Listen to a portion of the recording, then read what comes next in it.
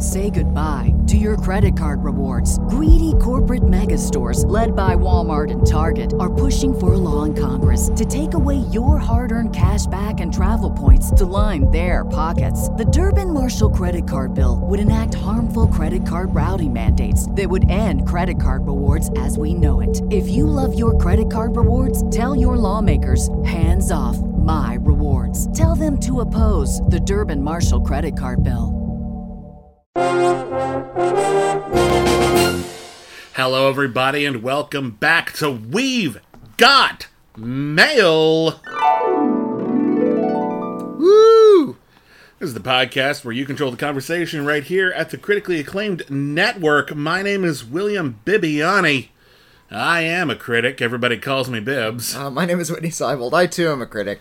For this podcast, the Letters Podcast, and the Letters Podcast alone, you may call me Rockmeister McCool. Some people have tried that, and you can try it. There's no wrong way to spell it, which is fine. Every spelling of Rockmeister McCool is the correct one. We get emails, and we get physical letters, which was the case this week. Yep. Here's how this episode, this whole podcast really works. You send us correspondence. You can either email us. Our email address is letters@criticallyacclaimed.net, or if you would prefer, we have a P.O. Box. Whitney, what is that? Send us actual physical letter to the critically acclaimed network, P.O. Box 641565, Los Angeles, California, 90064. I always throw that to Whitney because I never remember. It's 6 numbers. That's 6 more than I need. But in any case, we have some letters in our P.O. Box. 641565. What were the Best Picture winners in 1964, 2015, and 1965? There's your mnemonic device. No. In any case, it is time to read some letters, and we got some stuff in our P.O. Box this week. We did. In fact, we got a postcard, Ooh. Which came from Japan. Nice. It has like the little stamp from Japan, and it is a postcard, the only released image, they say, that they're going to release for How Do You Live? Hayao Miyazaki's the next and movie, allegedly final film, although we have heard that multiple times. And I think they're changing the title for the American release. I had heard that the too. Boy It's like in the the Crane or something Boy like in the that. Heron, I think, yeah. Anyway, it says, and it's very small writing, so excuse me. In fact, hold on a second. Let me reach in my pocket here. Turn on my flashlight. Ooh. Dear Bibbs and Whitney, as you can see, I caught Miyazaki's new one, Kimitachi wa do ikiruka, translated as How Do You Live? The U is plural. In it, there's a great ASMR butter jam toast eating scene. Ooh. And the ending contains not an insignificant volume of bird shit on people's faces. Ooh. So you spoil us. They're not releasing preview footage, but we're getting a little preview here on the That's Critically right. Acclaimed That's Network. very exciting. Thanks for all you do. It'd be easy to praise you at length on this. At length, but this is a postcard, you understand, so real estate is at a premium. Over the years, we've heard you critique film, TV, music, books, society at large, etc. Today, may we hear you critique each other? Anyway, I'll soon be visiting the U.S. for the first time since COVID. Ooh. Has anything changed? Wink. Signed S. S, quite a bit has changed. Oh no, it's exactly like what you remember. Well, all of your favorite restaurants are gone or moved. Yeah, that's something that really sucked. The movie theaters are in pretty bad shape. Everyone says theaters are back, baby. Really, they haven't reopened any.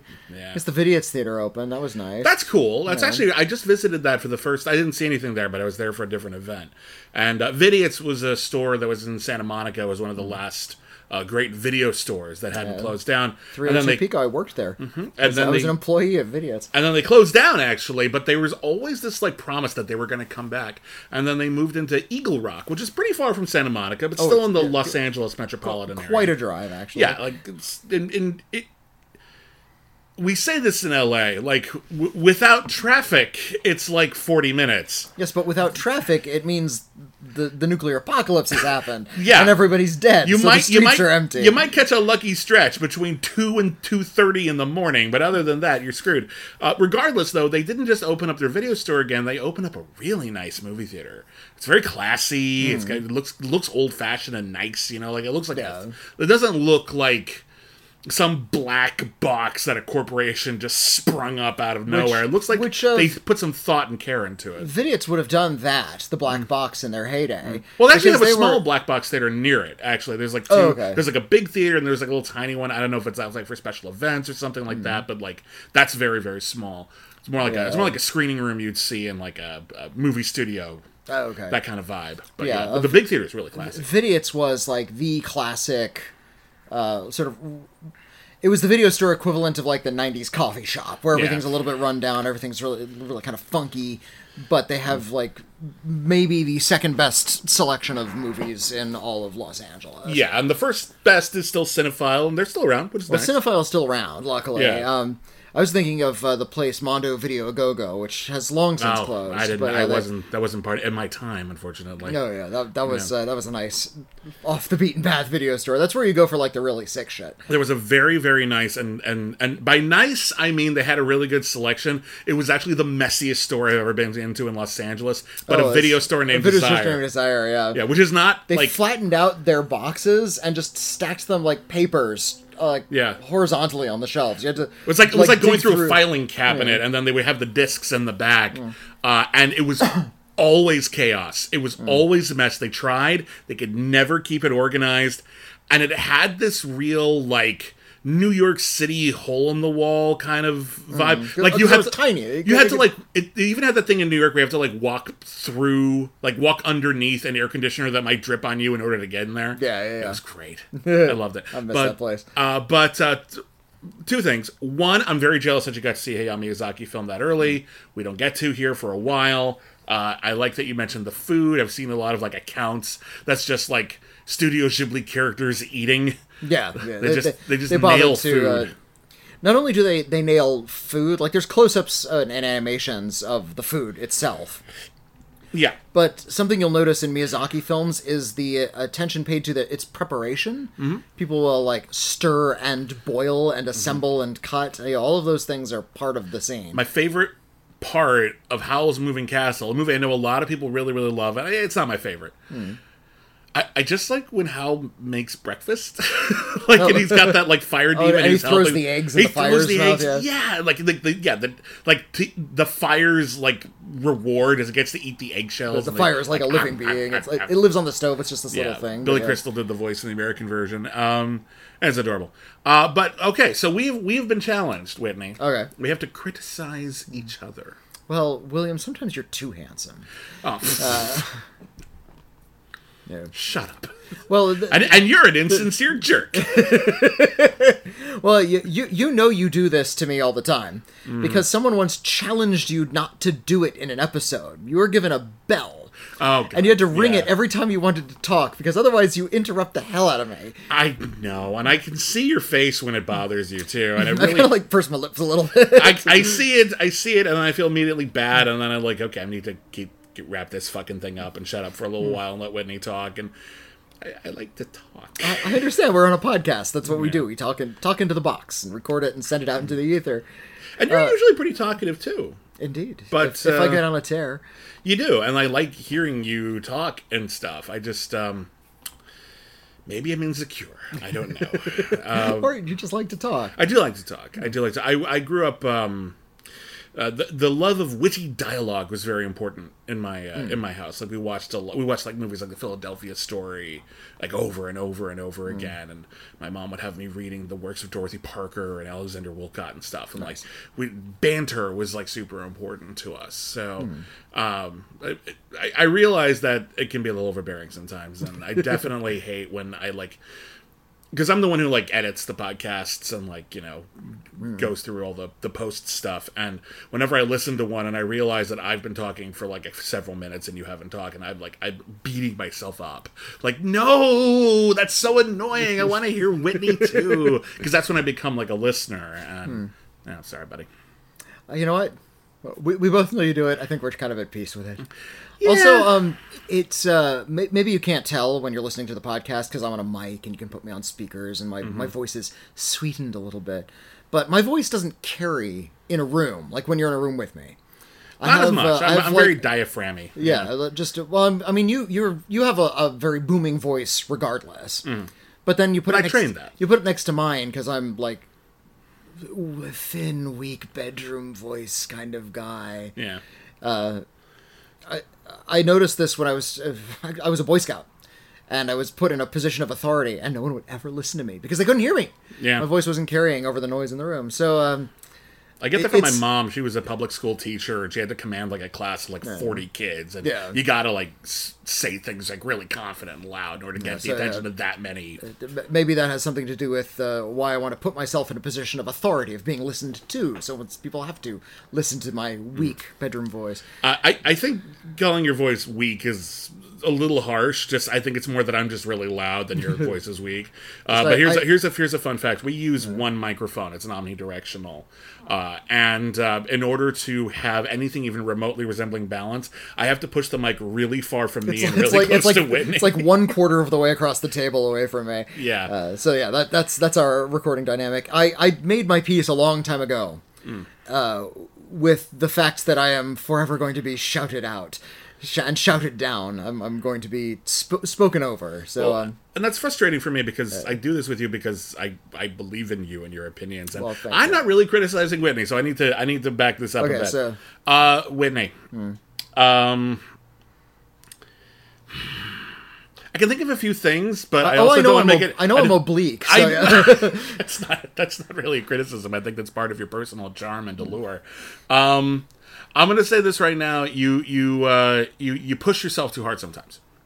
I think you care so much about what you do in terms of your job, in terms of your personal obligations, that I've seen you push yourself harder than you need to, and I just want to like wrap you in a blankie and tell you to go to bed.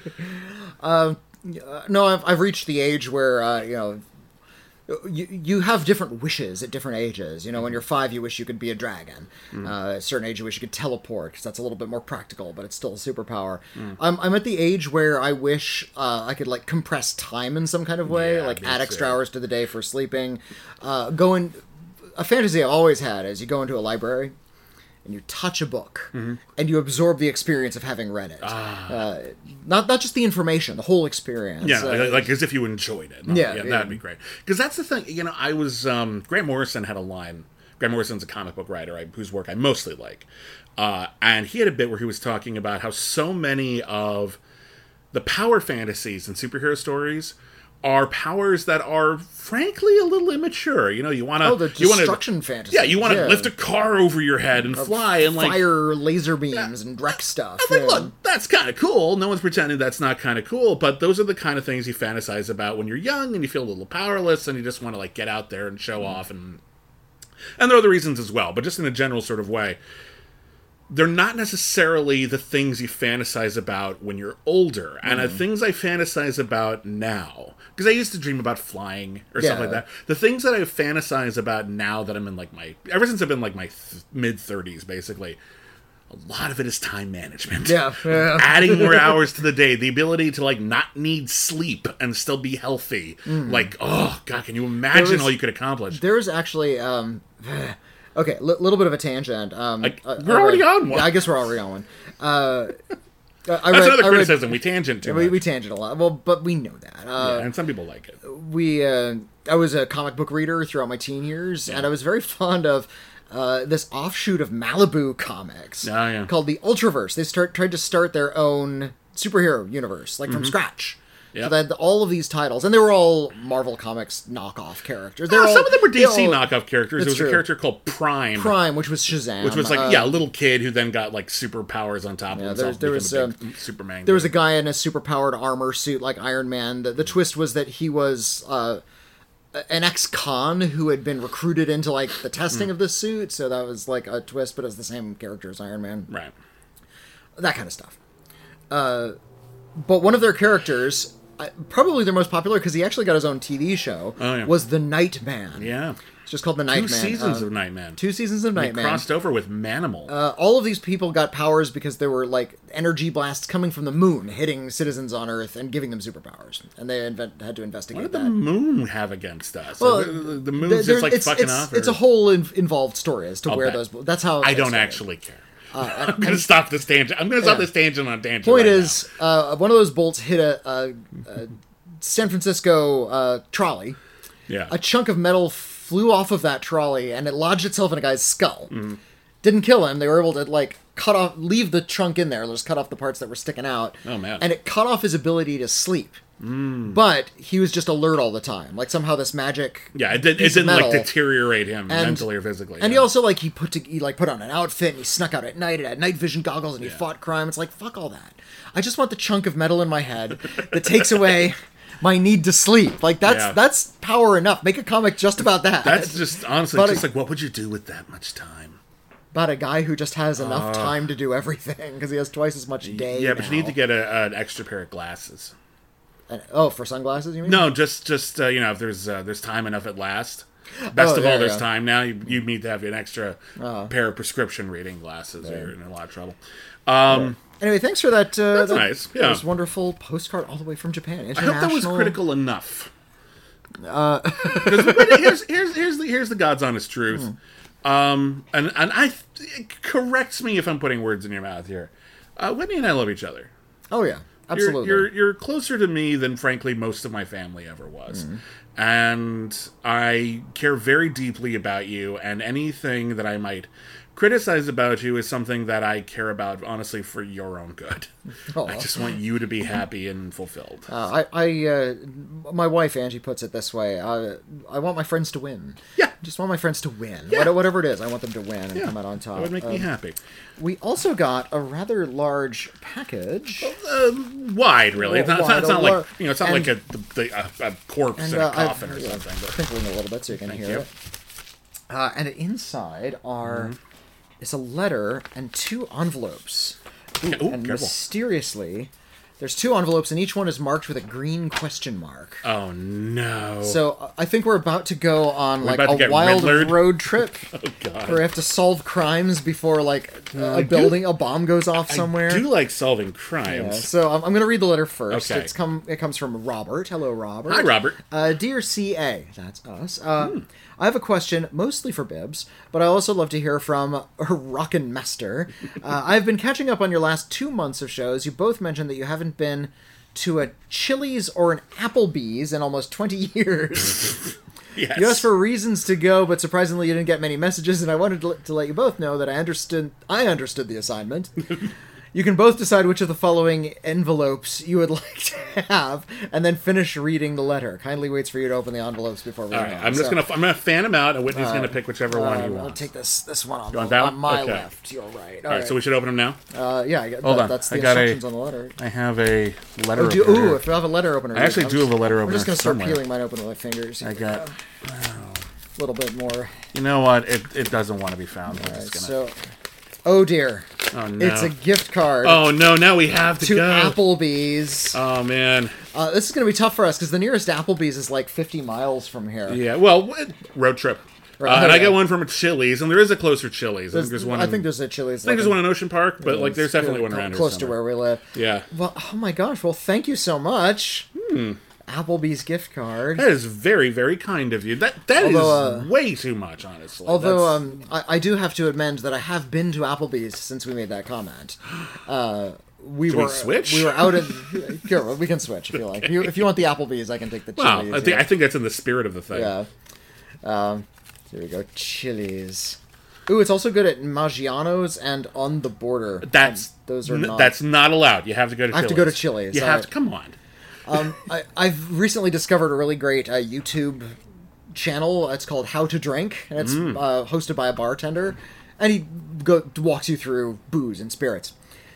He went into Applebee's and Chili's, and he sneaks out their cocktails in thermoses and tastes them on his show. And it's like the weakest, most syrupy garbage you could hope. Like, a serious drinker doesn't drink that swill. So what he does is he takes it home. It's like, well, I actually have some good booze in the right find a way to make it good. I'm gonna take this and try to make a good cocktail out of it. So maybe we'll try that. Maybe we'll sneak some cocktails out and improve them. I looked up where the Applebee's are in our area, and there's a whole bunch, but we're in a dead zone. Yeah, where are we at on the west side? That's funny. They're all way south of there is us. one like in like Ventura County, which is not that big a drive, so I can totally do that. All right. But yeah, that's delightful. Thank you. That's you so really much. kind. Anyway, there's more to the letter Yeah. now that we've opened this. So, all right, there's a bomb in these cards. Oh, no, God. I'm just kidding. It says, now onto my main question. Over the past year, I've been watching One Piece. Oh, God, one Oh, yeah. year. So you have like maybe 50 years to go. And approaching 700 episodes. At this point, when a series arc ends, I say to myself, how can people watch this in real time? This would have been 15 years after it originally started in 1999. If you started watching this at, let's say, 10, you'd be past 30 by now. Mm-hmm. I know Bibbs has said that he used to watch soap operas, but those are mostly for older adults who can go on for decades and may not really have a conclusion. And that's what reminds me of whenever I catch up to it. There's a major difference. Is there a major difference if one is younger or older? Also, a live-action series is airing in August. That is of One Piece, and I will be amazed to see how long it goes on in the series. But part of me wants it to end after just one season, so you can cover it. Honestly, it's on Netflix. It probably will. It'll be canceled. It's almost unless it's a huge ratings bonanza, it's gonna get canceled. Anyway, thank you for your time, Robert. Robert, thank you so much. Yeah, all I know about One Piece. It's piratey stuff. I watched like one episode. I know it's piratey stuff. Yeah. And I know there's zillions of episodes. Like, it's been going on for years and years and years and years, and there's no way to catch up. Yeah, I guess the comparison to soap operas is apt. The entire idea with soap operas is they're infinite, right? That was the idea. They would just keep going on forever. And, like, you would live your life alongside the characters. And the soap operas that I watched, and I only really watched As the World Turns and The Bold and the Beautiful, and I watched them with my mom because I was at home a lot as a kid. I had to be like homeschooled for like half a year because we moved and I couldn't get into a school and like in a timely manner, and it just made sense since my mom was a teacher. But then I would mostly catch up with her like in the summers, or when we figured out how to set a VCR, we'd record it during the day and watch it at night. There were characters on that show in the 90s who had been on that show since the 50s. Same actor. Uh-huh. Yeah. And then they were until the end of the series in like 2010 or whenever it was. That's career longevity, man. That is a very warm, cozy blanket for an actor to have that. Because a lot of like soap opera actors, they do a soap opera during the day and maybe they do a play at night. And it was great. Uh-huh. It was also a great training ground for actors. A lot of your favorite actors got their start in soap operas. But you're right, it's incredibly difficult within that take a drink milieu to bring in new audiences because there's so much to catch up on. If you don't have a mom or a grandparent or someone, like I did, walking me through it, telling me who the characters are and what their pasts are, it's kind of impenetrable. And I think of this a lot when I think about really, really long-running stuff and how various long-running media have done everything in their power to create new jumping-on points. I think maybe the all-time grandmaster of this was Doctor Who, because every time they switched the lead actor, it was usually a pretty good time to jump on if you never had before, because you had to reintroduce the character all over again. I watched Doctor Who for a couple of years, and I started when they rebooted it with Christopher Eccleston. Same. I really only seen a very little bit before then, but they made it really inviting, and then I discovered that the David Tennant one was a great run, but the other like ideal jumping on point was the first Matt Smith episode, which is just great Doctor Who in a nutshell. Really sells people on it. This is also why comic books constantly reboot themselves, because some people might be excited to join, to start reading Amazing Spider-Man number 800. A lot of people think to themselves, oh, that's so much to catch up on, and they want to because they have this sort of completionist mentality, so they frequently have a new number one, just as a sort of a jumping on point, And with long-running manga or anime and comics as well, the MCU is starting to hit this point where, there's a whole generation now growing up that's now like aging into the type of movies that the MCU are. they have 30 movies to catch up on. It's a lot. It's overwhelming. They're not necessarily all going to want to. Some will, and some will have your family like interested in wanting to do it with them, but not everyone's going to want to. I heard a stat today that like somebody measured the number of hours, just the actual raw data in the Marvel Cinematic Universe. Yeah, how long it would take to just watch the whole thing right now? Well, specifically how much they made like year by year, and how phase by phase, and how Phase 4, the most recent one, I think had triple the amount of like the previous ones because they threw in all those TV shows as well. It's just too much. They kind of oversaturated the market a little bit. It was already overwhelming, and now it's just nobody wants to do that. Yeah. It was going to happen anyway.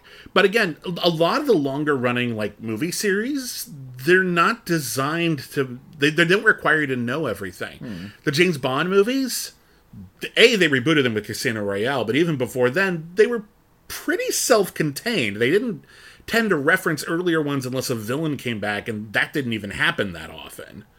So. Yeah, you run into a problem where there's gonna reach a point, potentially, that if you're not creating a jumping on point, either through a reboot, which I'm not a huge fan of doing arbitrarily, or creating an organic way to invite new people on. You don't have to watch everything from before. You can start right here, and it's okay. And if you're excited to, there's still all that stuff to explore if you really want to. But yeah, it's you run into the risk of there may be diminishing returns, and even something that seems so enormously popular can diminish in popularity over time if people think about, like, oh, should I get into One Piece? How? Yeah, where do and you then start? A lot of people consume art very passively, and they're not necessarily going to be excited to do that. I imagine they might hope the live action one will do it. Maybe so. Yeah. I recall back when the AV Club was still good.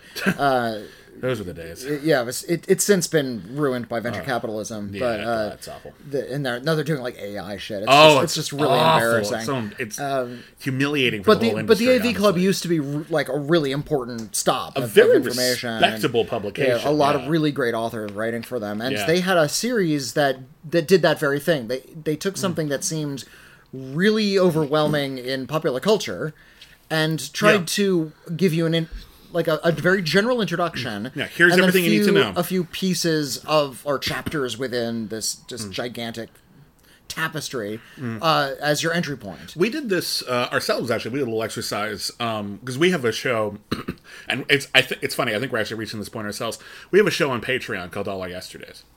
We are reviewing every single episode of Star Trek in order. We're approaching our 200th episode. Like nice. it's going to be in like 2 weeks. We don't have anything planned. We never do. But that's a lot of shows. And we created because it's so hard to get through the first couple seasons of Next Generation because there's some good episodes, but it's wildly inconsistent and there's a lot of stinkers before it gets good in season 3. Like consistently good. We created an alternate first season. That's right. Here's everything you need from seasons 1 and 2, and you did this. You helped. I did the first draft, and you told me what. And we sort of I guess together culled down the first 2 seasons into one pretty good season. Yeah, we're able to just kind of collapse them together and get rid of all of the dross. All the great episodes and all the episodes that, even if they're not great, are important in some way because they introduce a character or something like that, and just trim everything if you still see it if you want to, but just trim everything you don't need to see. Yeah. So that if you just want to catch up and if you just want to see the show at its best, you can just skim that, and there's about 20 episodes total between 2 seasons, and then you can just jump into season 3, and it's pretty much good consistently from there. But the irony, I think, is that our own podcast, because we're doing all these shows and there is continuity, not so much in our podcast, but in the shows we're covering. I mean, someone jumping on to our Patreon, hey, you've got a 200 episode back catalog. We'll see you in a couple of months. But, I hope, but I do believe though, and this is the hope, that we also have organic jumping on points because, in, I don't know, maybe 6 months or so, give or take, it'll be time to start Deep Space Nine. Yeah. So that would be a good new jumping on point for anyone who's interested in, that particular series. You can just skip right to that. You don't have to listen to every episode we did about the original series. If you want to skip that and go straight to Next Generation, you can. If you want to skip the animated series because you don't care, you can do that. Although, I think they should listen to them all. Oh, I think they should too. But you don't create a show like that if you don't care about completionism. Yeah. Which is something that you and I are very, very big on.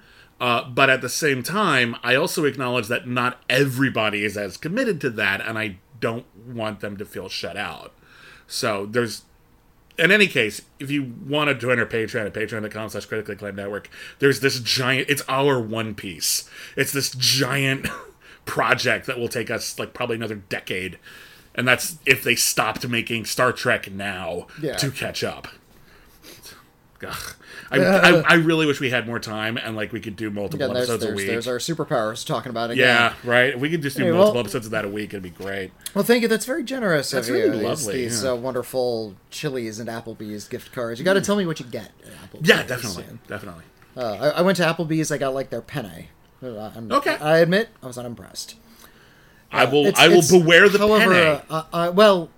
You are a consumer of meats. I do not eat meats. I do like meat. Yeah. I haven't eaten meat since I was 7 years old, just because I never liked it. Well, how do you know if you haven't had it since you were 7? Because it made me gag when I was 7, and every time I've tried, it's been grossed me out. So you've tried it since? Here and there, yeah. Okay, just saying. I haven't tucked into a steak or anything. But, no, it's fine. I was just curious if you even tried it since then, because taste buds change. That's true. It happens.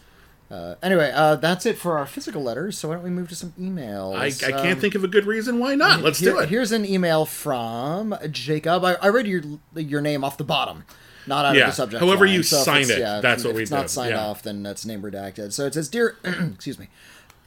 Dear Whitney and Bibbs, I wanted to write this to you guys, and I apologize if it's lengthy and personal, but I wanted to tell you this.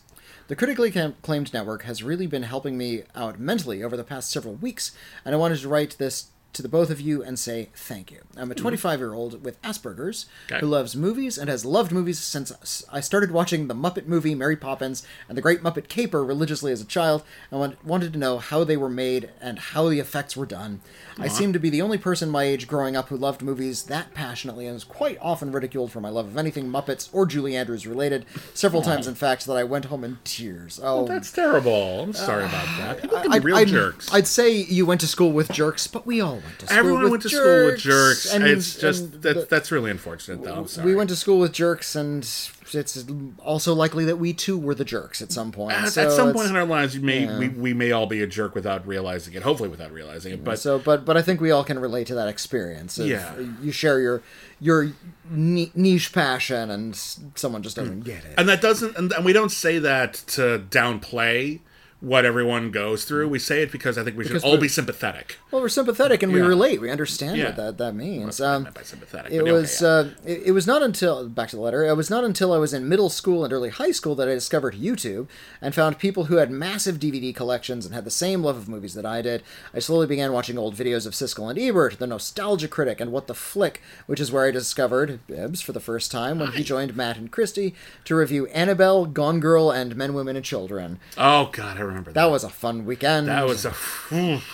Men, Women, and Children is a piece of crap. That's a miserable film. Oh, God. So it's after-school special stuff. It's just awful. Around this time, I was developing my love for the horror genre. I was raised in a conservative Christian household on my dad's side, and was forbidden to... It's like something you've inherited genetically. And I was forbidden to watch movies like The Nightmare Before Christmas, Corpse Bride, or even The Wizard of Oz, which you could honestly argue is a child's first exposure to anything horrifying in media, unless you count The Brave Little Toaster. Oh, God, yeah. Also, side note, my mom... I didn't see The Wizard of Oz, which is weird because we were, big on classic film in my family until I was 18 because my mom was so scared when she saw it, she still wouldn't let it in the house. That's really funny. I couldn't rent it and bring it into the house. I had to see it at someone else's house when I was 18. We were pretty welcome to watch what we wanted. We were kids though, so me and my sister, we just wanted to watch what we had. Yeah. And the only one thing we were forbidden to watch was the Flintstones. My mother would not let us watch the Flintstones. No, not arbitrary. She had very good reasons. She said it was just far too sexist for her taste. Here's why I say that's arbitrary. It is a sexist show. It's from a sexist time. A lot of shows are that sexist. That's like true. exactly that sexist, if not more. That one and not the other sexist shows. Why is that the line and not, I don't know, The Honeymooners, which it just rips off, you know? I think she also just hated the Flintstones. That was probably a big part of it. Yeah. Anyway, I soon discovered that grandmother on my mom's side was a huge Stephen King fan, having read almost all of his books until her passing in 1999 when I was only 1.5. She was also a devout Christian and taught both English and Bible literature in high school for over 30 years. Wow. When I discovered this, I realized that I could still be devout in my faith and enjoy movies that were horror or spooky in nature as a practicing Christian. I still make that argument to this day to some family members. I'm not evangelical, so I don't understand the verboten aspect of Christianity.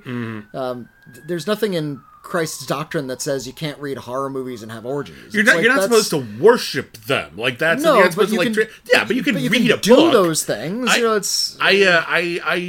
who listens to this podcast for any length of time knows that I'm an atheist. I was raised by kind of lapsed Catholics, and I became an atheist. But I remember in high school, I knew a girl her family was very Christian. And they had a book at their house it was like those Leonard Maltin film guides, but it was specifically for Christians. Okay. And it was specifically like, here's a movie, here's why you're not allowed to watch it. Oh, that's That was the majority of the book. That's kind of brilliant because, there's going to be a lot of kids who are, curious about that stuff. Yeah. And it's going to be like, going through the forbidden tome. It's like making notes. These are the ones I want to see. But I remember thinking to myself, they said, all of the horror movies were red flagged. There was one horror movie. Okay. One that the book begrudgingly said was a good movie. They were just if you have to see a horror movie, this is the one that's okay. And it was Cat People. The original, not the remake. Original Cat People. The original Cat People.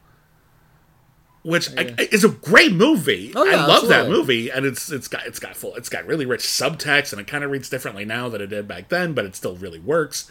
I don't understand what makes that. They didn't elaborate as to why that one's okay. They just said it was entertainingly spooky.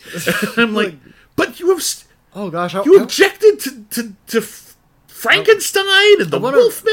Why is Cat People okay? I want to get that book. I want to read that. I want to track that down. Yeah, I can't remember what it's called, but yeah. The letter goes on. I bring up my love for horror because when the great Wes Craven passed away in 2015, there was a fantastic tribute to him made by Bibbs, Alonso, and Ben on What the Flick that inspired me to seek out more of his movies. I had already seen the first 3 Scream movies and loved them. Next, I watched Last House on the Left, a movie that I still don't know how I feel about. Very but I do tough admire watch. a lot. It's a great movie.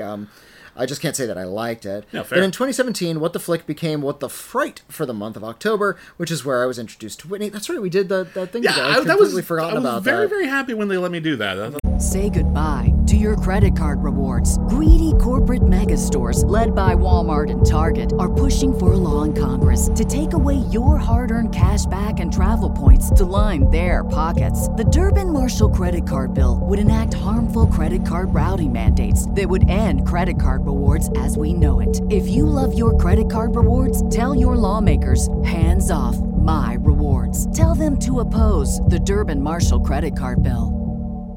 That was really fun. Which is where I was introduced to Whitney, and I knew immediately that the both of you had such infectious love of horror that I couldn't help but smile throughout the entire series of videos. Cut to 2023. I've been living in Virginia for 4 years now, and for the first time ever, I'm living by myself. And my parents are moving to another state in a matter of weeks. I was diagnosed with carpal tunnel after issues at work. Sorry about that. That's a pain in the hands. And my anxiety has been skyrocketing as I get closer to my parents moving. I've been trying to find any form of comfort that I can at this time, and with the Critically Acclaimed Network, I have found a wonderful comfort and warmth that I've been needing for the last few months. The Iron List is by far my favorite of the many podcasts that you do, and I have been introduced to so many new movies because of you both. Jean Cocteau's La Belle et la Bête. Yes. Thank you. Oh, that's a beautiful movie. David Mamet's Heist. Nice. Just to name a couple examples. Also, I'm happy to find somebody else who loves Troop Beverly Hills as much as I do. I have a framed poster. A framed poster. That is such an underappreciated movie. When me and my partner, we got married, we exited the chapel to the theme song to Troop Beverly Hills. Not the Cookie Time, but like the opening Beach Boys riff. You can make it big, do so big, It was a cheerful It's a memorable experience. It was a lovely church. It was really pretty. Yeah, it was on blast. Once again, I apologize if this is a lengthy letter, but I wanted to tell you both that your podcasts have really helped me through these last very difficult months. I basically consider it to be my third antidepressant and listen whenever I'm on my lunch break or at work or driving in my car. You both have really helped me, and I thank you both from the bottom of my heart. I do hope one or both of you is able to read this. You guys are the best, and party on, dudes. God bless you two and your families. Sincerely yours, Jacob. Well, thank you, Jacob. Yeah, That's party very on, sweet. Jacob. That's really, really nice. And I'm so glad you can help. One of my favorite things when people contact us is when we find out someone watched a movie that they wouldn't have otherwise seen. Especially something like kind of obscure or older, like Bell of the Bad or Heist. And it just... That's why we do this. Like, we want people to find amazing art and share it. Talking about being listened to. That's kind of the critic's ultimate dream, isn't it? As somebody takes a recommendation of ours. But thank you for listening. It's almost embarrassing to hear that we provide comfort in that level. We're literally both on the verge of tears right now. It's very sweet of you. So thanks for writing. It's so easy to feel like we have no impact whatsoever, and it just means the world to us. So thank you. Thanks for writing it. And good luck. You're gonna be great. You'll survive. No, well, I was gonna just try and getting my thoughts together. Okay. You'll survive. You'll survive this. Change is difficult, but it's also good, and you'll be fine. Something I think about a lot. When I was learning about evolutionary science for the first time as a kid. Yeah. You always heard the phrase "survival of the fittest." The strong survive. Yeah. And that implies that like a certain kind of physical strength, physical dexterity, agility, and a lot of assholes have taken that philosophy to mean, it means, be strong, be pushy, be loud, be forthright, be extroverted, be dominant, dominate other people. That's it. Evolutionary science is not about who's fit, who's strong. It's those that adapt. Yep. Strong in meaning strong capabilities of change. Yep. Being able to adapt quickly. It's not that you fall, it's that you quickly stand again. And again, quickly is relative, and there'll be a learning curve, but regardless, humans are the weirdest animals. We are terrified of change, almost to a one, and yet we're really good at it. Really good at it because it always happens, and the more it happens, the more you change, and it sucks when it happens rapidly. But it can be very stressful. Once you develop a habit, once you develop a talent for change, which happens, you find that you are a much more nimble human being. And I'm not talking about physically, just leaping around a gym. I'm talking about you can handle more things. It's really, really great. So good luck to you. I think you're going to be great. Here is a letter from Paul. Hello, Paul. I am a chemist and I know what those tubes are, is the title. We were talking, I think it was when we were talking about one of the Godzilla movies. I think it was Frankenstein Conquers the World. We were talking about there's, in a lot of sci-fi movies or horror movies, when there's like a scientist in a lab, they often put like just a bunch of lab stuff. And it's clear that the people... It's chemistry equipment, but it's not being used for anything correct. They're picking the equipment that looks cool on camera, and one of the things that we were talking about was there's like a whole like series of tubes where you put like some liquid in something, and then it goes in a tube, like in a spiral and then like goes over here where it gets under a Bunsen burner, and then that boils up, and then it goes into another tube, and then it drips into another tube. And I'm sure there's a reason for it, but I expressed my ignorance in that podcast. I'm like, we always see that in movies, and no one ever says what it does. And my understanding, and this was like left over from like a scrap of a memory of a recollection from high school, was that the coils are like a cooling mechanism. But Paul is about to school us on this. Thank you, Paul. I'm looking forward to this already. I've worked in chemical laboratories for about 30 years, and those tubes in the German scientist's lab and Frankenstein Conquers the World are condensers used for distilling and refluxing. Some of those other tubes are cooling water junctions, which send cooling water to more than one part of the apparatus. So there's a cooling apparatus. Got it. A reaction setup usually consists of a round-bottom flask heated up by a heating mantle, which is covered in insulation.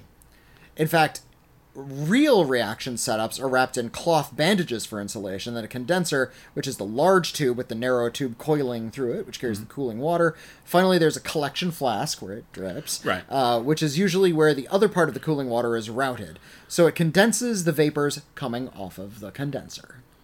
Got it? Kind of. Okay. I still don't know why we'd do that. Well, we're not chemists, are we? No. Yes, we are chemists. In case you were wondering, it's used for making mezcal. All right. Oh, nice. I love mezcal, by the way, and anything that tastes like a campfire, I'm good with. I fell in love with mezcal just recently. There's a mezcal old fashioned in Las Vegas. Oof, bliss. Most of the time in movies, these are not set up in any kind of realistic way. I kind of assume that part. Yeah. For one thing, I've never seen a setup outside of a fume hood because it's necessary to use volatile solvents when performing these types of reactions. Also, there's usually a vacuum pump, so the smaller tubes held together with those rubber collars could be vacuum lines. Yeah. Little stopper things. In other notes, thank you for getting me to see Barbie. Yay! I have nieces and a daughter who are all obsessed with that eyeball-searing Pink World since they were old enough to walk and talk. I saw it in a packed theater late on a Friday night, and there were gasps from the girls next to me whenever a toy appeared on screen that they or their nieces had. Plus, the crowd cheered at the speech. I don't know the speech. Big feminism speech, yeah. I don't want to reveal any spoilers, though. I'm like you, Whitney. I don't believe in spoilers for myself, but I don't give them out. Also, another point, that kid in Frankenstein vs. Baragon looks like a cross between Lux Interior and the swamp monster played by rockabilly singer Sleepy LaBeef in The Exotic Ones from 1968. Wow, you just became Whitney's best friend for that. Thanks for all you do, Paul. Well, I know... That's maybe the greatest paragraph in the English language. That's really great. There. I love it when scientists or even mathematicians or anyone in that particular, sort of educational area, when they say oh, I know the answer to that. Let me explain it to you, and then they do, and I'm like, that didn't help at all. I hate it when it's one of the most overused cliches in movies. When, someone explains something scientific and then another character says, can I hear that in English? When usually the movie has already kind of dumbed it down for us. But in reality, I get that a lot. And I just okay, so it's a condenser and it reflexes. Why? Well, when would one need this? Well, maybe you can get... a junior high chemistry book and learn some of those terms. Didn't you take chemistry in high school? Yeah, I forgot it. Oh, well. Because it was terrible. Okay, well, I'm sorry you had a bad chemistry class. I had even the good teachers I had in science and math, they were not able to permanently ingrain any of that information in this brain. My brain, I think my brain's good at some stuff, but is not good at math or scientific figures or anything like that. There's something my brain just gets bored and wants to do something else as soon as you start giving it rote facts. And I was always just I could keep it in my head long enough to get a decent grade in the class. But then once I was out of the class, unless it was something I actually did need, which, to be perfectly frank, unless you're going into a more scientific field, something like architecture, something where you need math on a regular basis, a lot of us don't need a lot of the math we learn in school. Well, up until a point.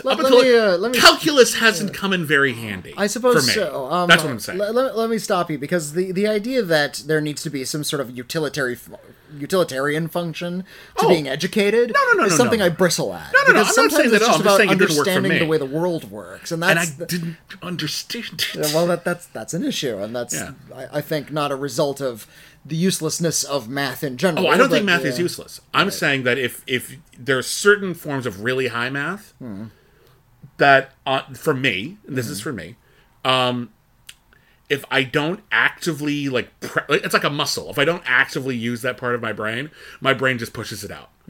So it's like I remember like how to get the area of a room, but not a rhombus. Like I don't really need a rhombus, and I'd have to like look that up if I need it. Like, and none of that found purchase in my gray matter. So I'm envious of people who are good at it. I really am. I know we need science and math.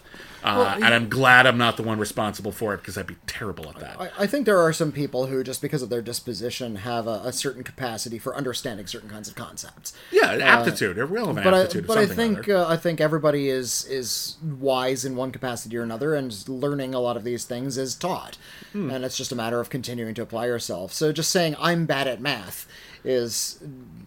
It's a little reductive. It's reductive. Yeah, sure, I'll grant you that. On the other hand, I know me.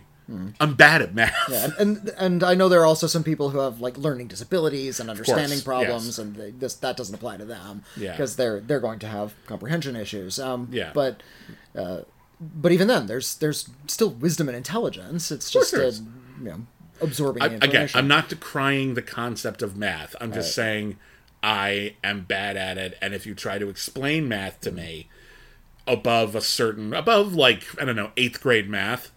My brain just sort of starts to fog over a little while and try to remember like, Spider-Man. I like Spider-Man. I got you covered until trig. After trigonometry, I'm out, because I tried calc and I couldn't do it. Like Algebra 1, great. Geometry, understand the concepts, have to look up most of the formulas. Anything after that, except basic probability, I'm like, no, I'm not doing that. Right. Here's our next letter. Okay. Talk too much about math. Please. It's from RJ. Hello, RJ. Hey, RJ.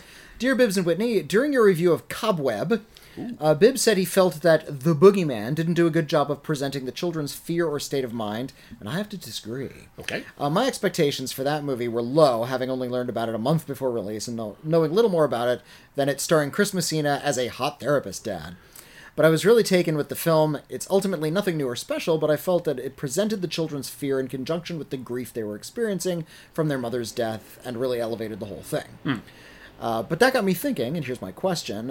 What are the best films or individual scenes about grief? I'll start with 2. They're both messy depictions. The Party's Just Beginning.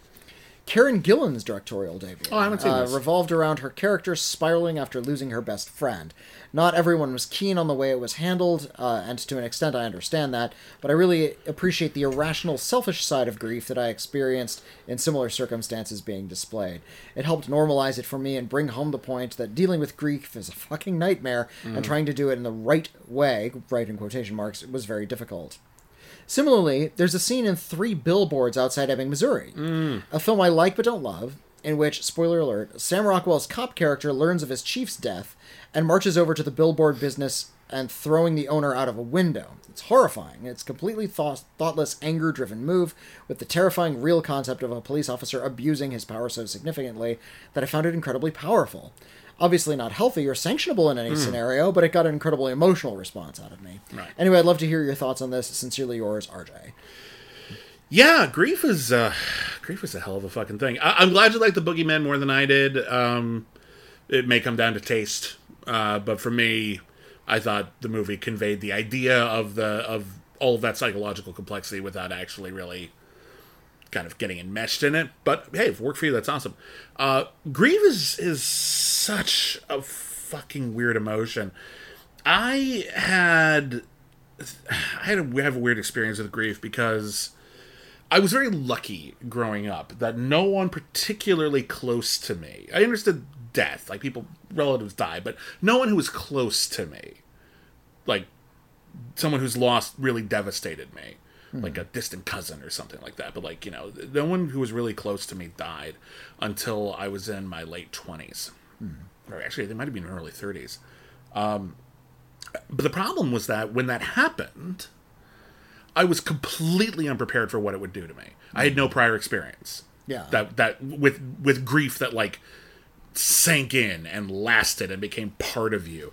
And my therapist at the time explained it's something it's like a muscle you've never used before. To keep going back to muscles, but like it's you don't know when you experience a complex emotion for the first time, you have no defenses, you have no experience, you have no wisdom. You just feel it completely. It's like why everyone's like first love feels so overwhelming because you've never had that before.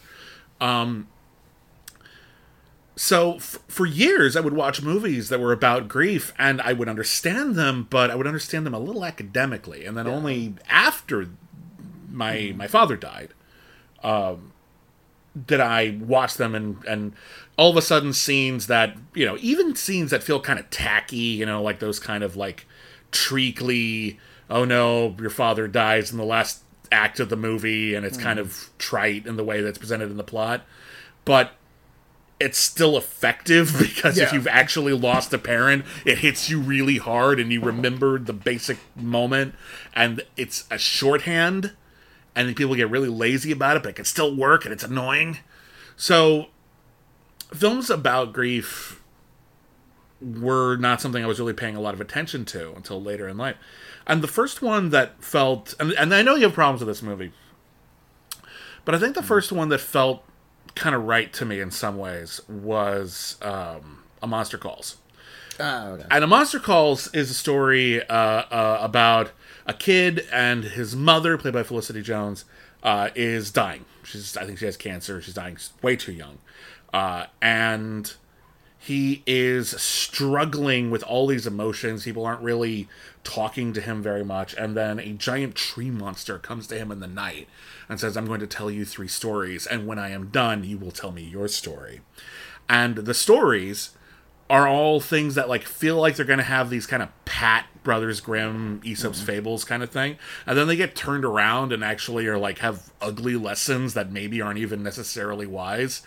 And what the movie is teaching the kid is that grief is incredibly painful, and there kind of is no wrong way to do it, and you need to... And there's no shortcut. There's no shortcut. You feel it, and that's it's going to be that, extremely painful. You're going to do things that you regret. You're gonna be mean to people you care about. You're gonna lash out at school. Something, and while that may or may not be good, it's understandable, and your grief is understandable, and it's okay. It's okay to grieve. Yeah. And that was something I needed to hear at that moment, that it was okay to be messy. It's okay to grieve. Yeah. You don't have to, like, you don't think... People would tell me, like, hey, I lost my parent recently, too, or I know what this is like, and if you want to talk to anybody, you can. And I never talked to them, because I thought of my grief as a burden. And I wish I had. And now when I know people who are going through the same thing, and I'm close enough to them that I can do the same thing, I say the same thing, and I actually hope they take me up on it. Yeah, like you said, I have my issues with A Monster Calls. Yeah, it's not your favorite. I get it. It's emotionally effective. Like it made me mist over and get a little teary. But I think it's kind of has some pretty irresponsible messages in there. Again, I think it's kind of about that, but yeah, fair enough. I understand that. Just those things happen in the movie, which I think, oh wait, the kid's actually kind of a monster himself, and maybe that's part of the point of this, but the film doesn't address that, and I have issues with that part. But there are many, many wonderful films about grief and death. God's sake, just look down the list of Ingmar Bergman movies sometime. You'll find multiple. That's your solution to every problem. Fine. You know what? If people are rushing off to the filmography of Ingmar Bergman frequently, great. Something good is happening. I'm very fond of Blue, the Krzysztof Kieslowski movie, which is about a woman who lost her husband. That's a very adult version of grief. It's not like A Monster Calls is about a little kid who's experiencing grief and sort of has to filter those through a little kid experience. Yeah. Juliette Binoche is grown. She's an adult, and grief doesn't look the same for adults. We all have different ways of coping, and her ways of coping seem... it's difficult to tell if they're healthy or not, and after a while you realize this is just the way she's doing it, whether or not it's healthy. A movie I think about a lot, though, and I'd like to recommend... it's not about death, but it is about grief. Okay. It's a gangster picture from a couple of years back called 44-Inch Chest. Stars, that's a hell of a pick. Yeah, it stars Ray Winstone, and John Hurt is in it, and Ian McShane is in it, and one other really notable British actor. I didn't see it, I can't say. Let me look up the full cast. I know. But, Brendan Gleeson, he's in everything. I said Brendan Gleeson. Oh, okay. He's the lead. Well, I was right, wasn't I? Yeah. Yeah. 44-inch Chest is about a bunch of gangsters, and Ray Winstone plays this fellow who's it was Ray Winstone, Ian McShane, and Tom Wilkinson was the other one. Ray Winstone's wife has cheated on him with like a younger man. Yeah. And their plot is they're going to kidnap this guy who slept with his wife, and they're going to torture him in this warehouse. Like gangsters, because that's what that happens in a gangster movie. The problem is he's running behind. So it's kind of a play where it's all set in this warehouse while they're waiting for the guy to show up. And they just have conversations. We get to learn a lot about their characters. We see a lot of flashbacks. It's a movie, so we get to see these things sort of staged. And near the end of the movie, they finally bring the guy in. They put tie him to a chair. It's like, yeah, we're going to torture you, we're going to cut off your fingers, all these nasty gangster things. And Ray Winstone sits in front of him, and while he's, like, threatening this guy, he just starts to realize that he doesn't want to hurt him. He's just sad that his marriage fell apart. Yeah. Like, he just realizes that the romance was gone and how much he profoundly loved his wife and what his relationship was really about and how he just didn't realize that was happening. It was... And all of that movie, all of this macho gangster posturing, was all sprung from a very profound, unacknowledged sadness. Yeah. And the movie 44-Inch Chest changed the way I looked at a lot of gangster movies. Yeah. That it's not about being tough or macho. It's not about strength. It's about fear and death and sadness. Yeah. And using these... Again, empathy. Yeah. Like, the inability to empathize and openly feel... forces men, because 44-Inch Chest is very manly, macho kind of a picture.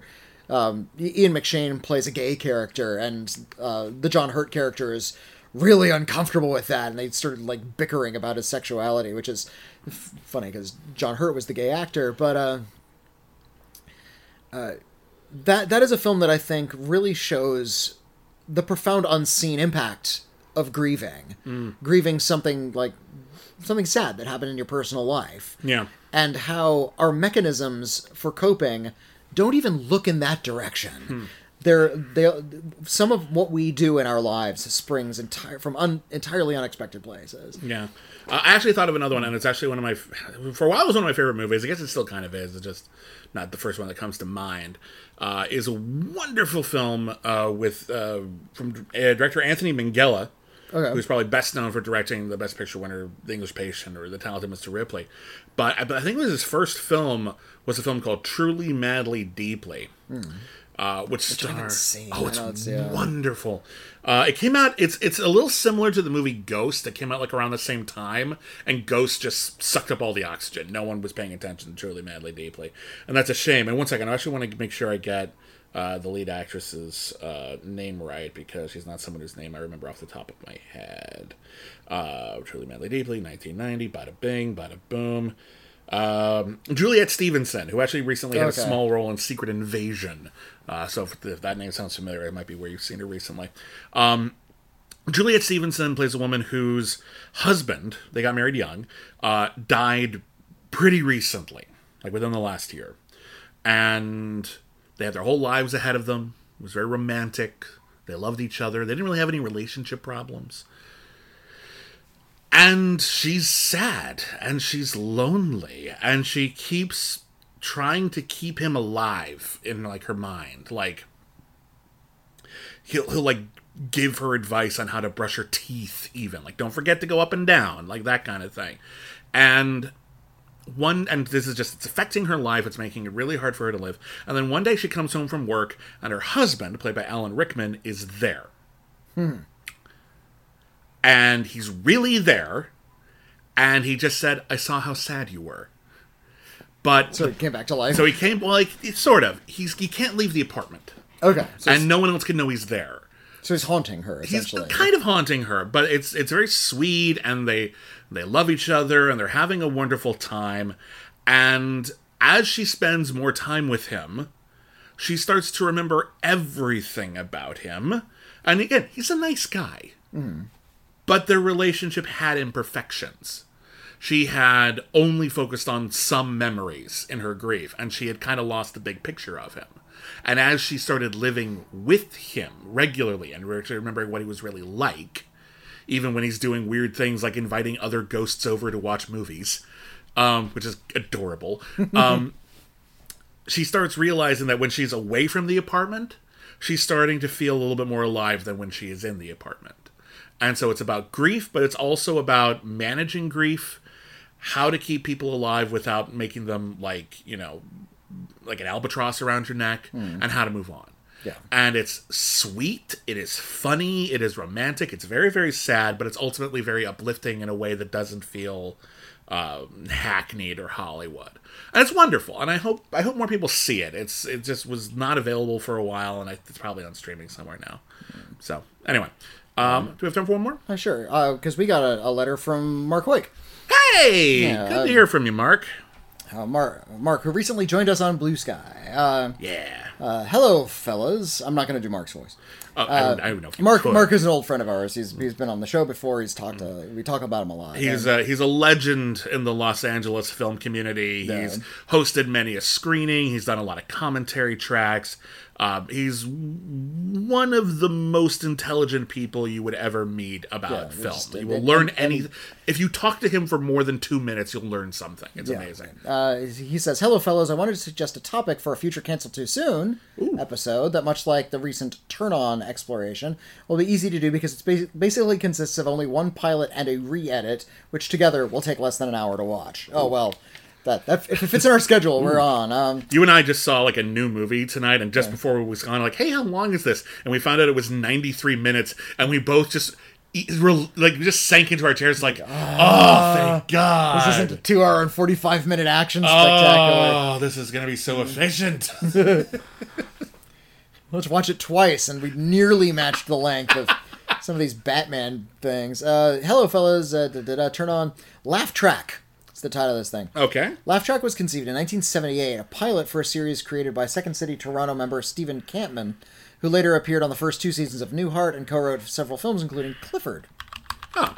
The premise of the show would have presented random episodes of forgotten TV shows, redubbed with jokes along the lines of Jay Ward's Fractured Flickers, where Bullwinkle's voice actors added joke dialogue to silent movies, or Mad Movies, where PD public domain movies were redubbed by members of the LA Connection improv group. I've seen some of those, yeah. Yeah, the Mad Movies I'm familiar with. Sort of a predecessor to MST3K. The pilot was written by Campman and PJ Torokvai, another Second City Toronto player, who would later team up with Campman to write episodes of WKRP in Cincinnati and Back to School with Harold Ramis. The voice cast featured Campman, Torokvai, Don Dixon, and most notably Martin Short. The TV show ribbed in the pilot was The Cisco Kid, originally called Sleeping Gas. Ultimately, the pilot never sold. Years later, in 1981, SCTV was in its 3rd season on TV, and to save money at the end of the season, the Laugh Track pilot was repurposed as the final episode of the season. Oh, wow. Since it had the same producers as their show, and Martin Short was now a cast member. Oh my God, Some of hilarious. the scenes were cut for time and replaced with new framing material with Andrea Martin. It only aired once, after which, depending on who you believe, the Duncan Ronaldo estate objected to the concept, or more likely the producer's license on the IP of that Cisco Kid episode was limited and expired. Some of the jokes will be cringy and have aged poorly. It's true of most any comedy. But there's still some funny material to be found, as it's definitely an interesting visit with comedy actors/writers who would later excel in bigger projects, as well as a prediction of the appeal of MST3K. I think you gents will find it a worthwhile exploration. And again, you'll be in and out in an hour. And he even included links to the YouTube videos. Nice, yeah. So, fun to you, Mark. It's funny, I was trying to find this on IMDb while you were doing that, and I can't find Laugh Track, but I can find the episode of SCTV. It's called The Cisco Kid. Okay. And there's not even any trivia on it. It's like explaining that. So once again, Mark has schooled us. Thank you, Mark. Thank you, Mark. We will look into that. And again, we're open to doing some more Cancel Too Soon specials, but it can't be part of our regular rotation right now for Because we just don't have the time. We don't have time to do what we're doing now, frankly, but we're trying our best. And I'd like to read one more letter. Yeah, let's do it. Because it's brief. We were complaining how in one of the Ant-Man movies, like they've discovered a technology that can grow stuff. Yeah. Which means world hunger should be at an end. Yeah. We're about to be schooled. Oh, So no. Teresa says, hello, the both of you. I'm listening to your latest critically acclaimed, and I have a problem with your argument about the solving of hunger with Pym particles. I understand that the mass of an object just changes size, and if that is the case, you enlarge a tomato, you may change how big it is, but that does not mean the energy, that is the calories, etc., becomes more. So persons eating aren't getting nutrients. Anyway, thanks for the good A's, Teresa. I'm gonna say two things right now. One, that is very clever. Here's your Marvel no prize. Yeah, here's your no prize. I respect the no prize. But there's also a part of me that's just like, so invent a way around that. Like, you invent you can come up with Pym particles, but you can't come up with tomato particles. Like, well, also, like, again, we're talking about fantasy science here. So. Yeah, this Ant-Man can grow to huge sizes. Technically, his bones shouldn't be strong enough to hold that much weight. They absolutely should should not. collapse. But Yeah. he can do that because it's fantasy. Yeah, so like we accept certain things, and to be fair, they don't want us asking that question. No. It's very inconvenient to them. They would rather just enjoy the little fantasy that they have of what if you could shrink down or grow really big and fight some bad guys. And I can respect that to a point. The problem is, when you make 3 whole movies and also set him in like the larger Marvel Cinematic Universe, and then encourage your fan base to constantly talk about it, We're going to start running into problems. it's not intended to hold up to that close scrutiny, quite frankly. And I hold that if these films were animated, I mean, I know they're mostly CG, but I mean, if they were like... If they were like Spider-Verse animated. if they were like... Or hand-drawn, whatever. They wouldn't look real. They'd look like drawings. And we'd be a lot more forgiving. And we're okay with a fantasy universe if the characters are moving drawings. Yeah. It's easier to... In fact, there's lots of papers on this, that the emotions are somehow pure because you're getting kind of an impressionistic version of reality. Yeah, you're rather than projecting actual more. reality. Yeah. So you're kind of drawing out a lot more authenticity from an animated product. than Scott you are from McCloud live talked action, about this in Understanding Comics, about how like the more realistic a drawing, the less relatable it actually is, because if you just draw like a circle, 2 dots for eyes, and a line for a mouth, most people can look at that and see a face, or see themselves in it. But once you start like this, I'm doing a Star Wars comic, and I'm going to make sure Han Solo looks exactly like Harrison Ford. Well, now we're not projecting onto that. We're just seeing Harrison Ford. Yeah. And it's that guy. And it's a different level of immersion, really. Yeah, but I think seeing a lot of these pictures in live action, we have actual actors. Yeah. Paul Rudd is in these things. Now that there's real people, there's real skin and real hair and real teeth and real gravity.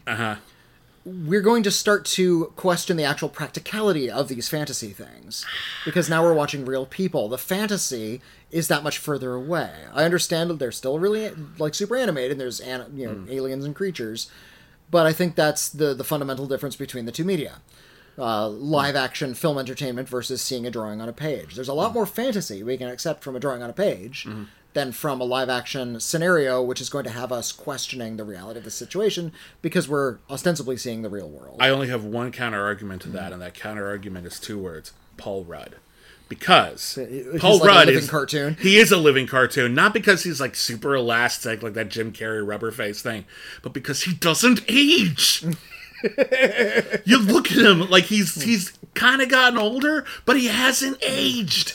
How does he do it? And he doesn't look like he's like, had a lot of work done. Maybe he has, I don't know. But like, it just looks like time has no effect on him. And once you accept that, I'm at the point now, like, I don't know, maybe he can shrink. Like, I don't know if he can do this. Why not that? He's finally starting to look his age, which is weird because he's 137.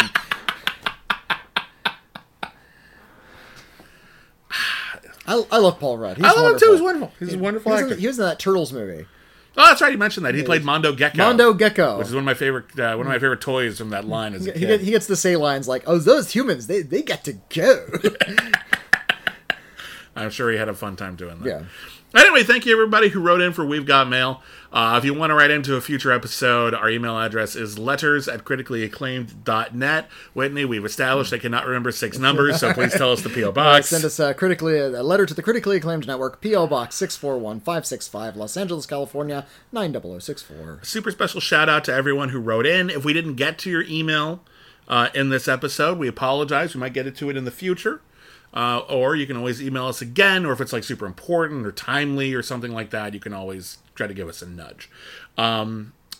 Yeah, we're also on social media. We're on Twitter at Critic Acclaim. I'm at William Bibiani on Twitter, Instagram, and Blue Sky. I'm Matt Whitney Seibold. I'm on Twitter. I'm on Instagram. I'm on Blue Sky. I'm not on Twitter so much these days, but it's still around. And we mentioned already, we have a Patreon, patreon.com/critically acclaimed network. You can listen to all of our new shows ad-free. You get episodes of Thank Godzilla It's Friday a week early. You can get that giant catalog of Star Trek podcasts. If you join up at that tier, and we're adding new episodes every single week. We're doing every episode of Star Trek ever. We recently did a commentary track for The Exorcist that you can download if you're a patron at a certain tier. We're currently working on the next episode of Only the Best, where we review every single Best Picture nominee in Oscars history. You see what I mean about not having enough time? This is a real concern for us. And we have other stuff to do, too. We have families, for Christ's sake. But seriously, though, thank you for joining us. Thank you to everyone who helps keep this show alive. If you can't afford to be a patron and you want to help out, leave us a comment, leave us a review, leave us a star rating wherever you find us. That really helps us in the algorithm. So, thank you, everybody, once again, and that's it. Sincerely yours, Bibbs, and me, him.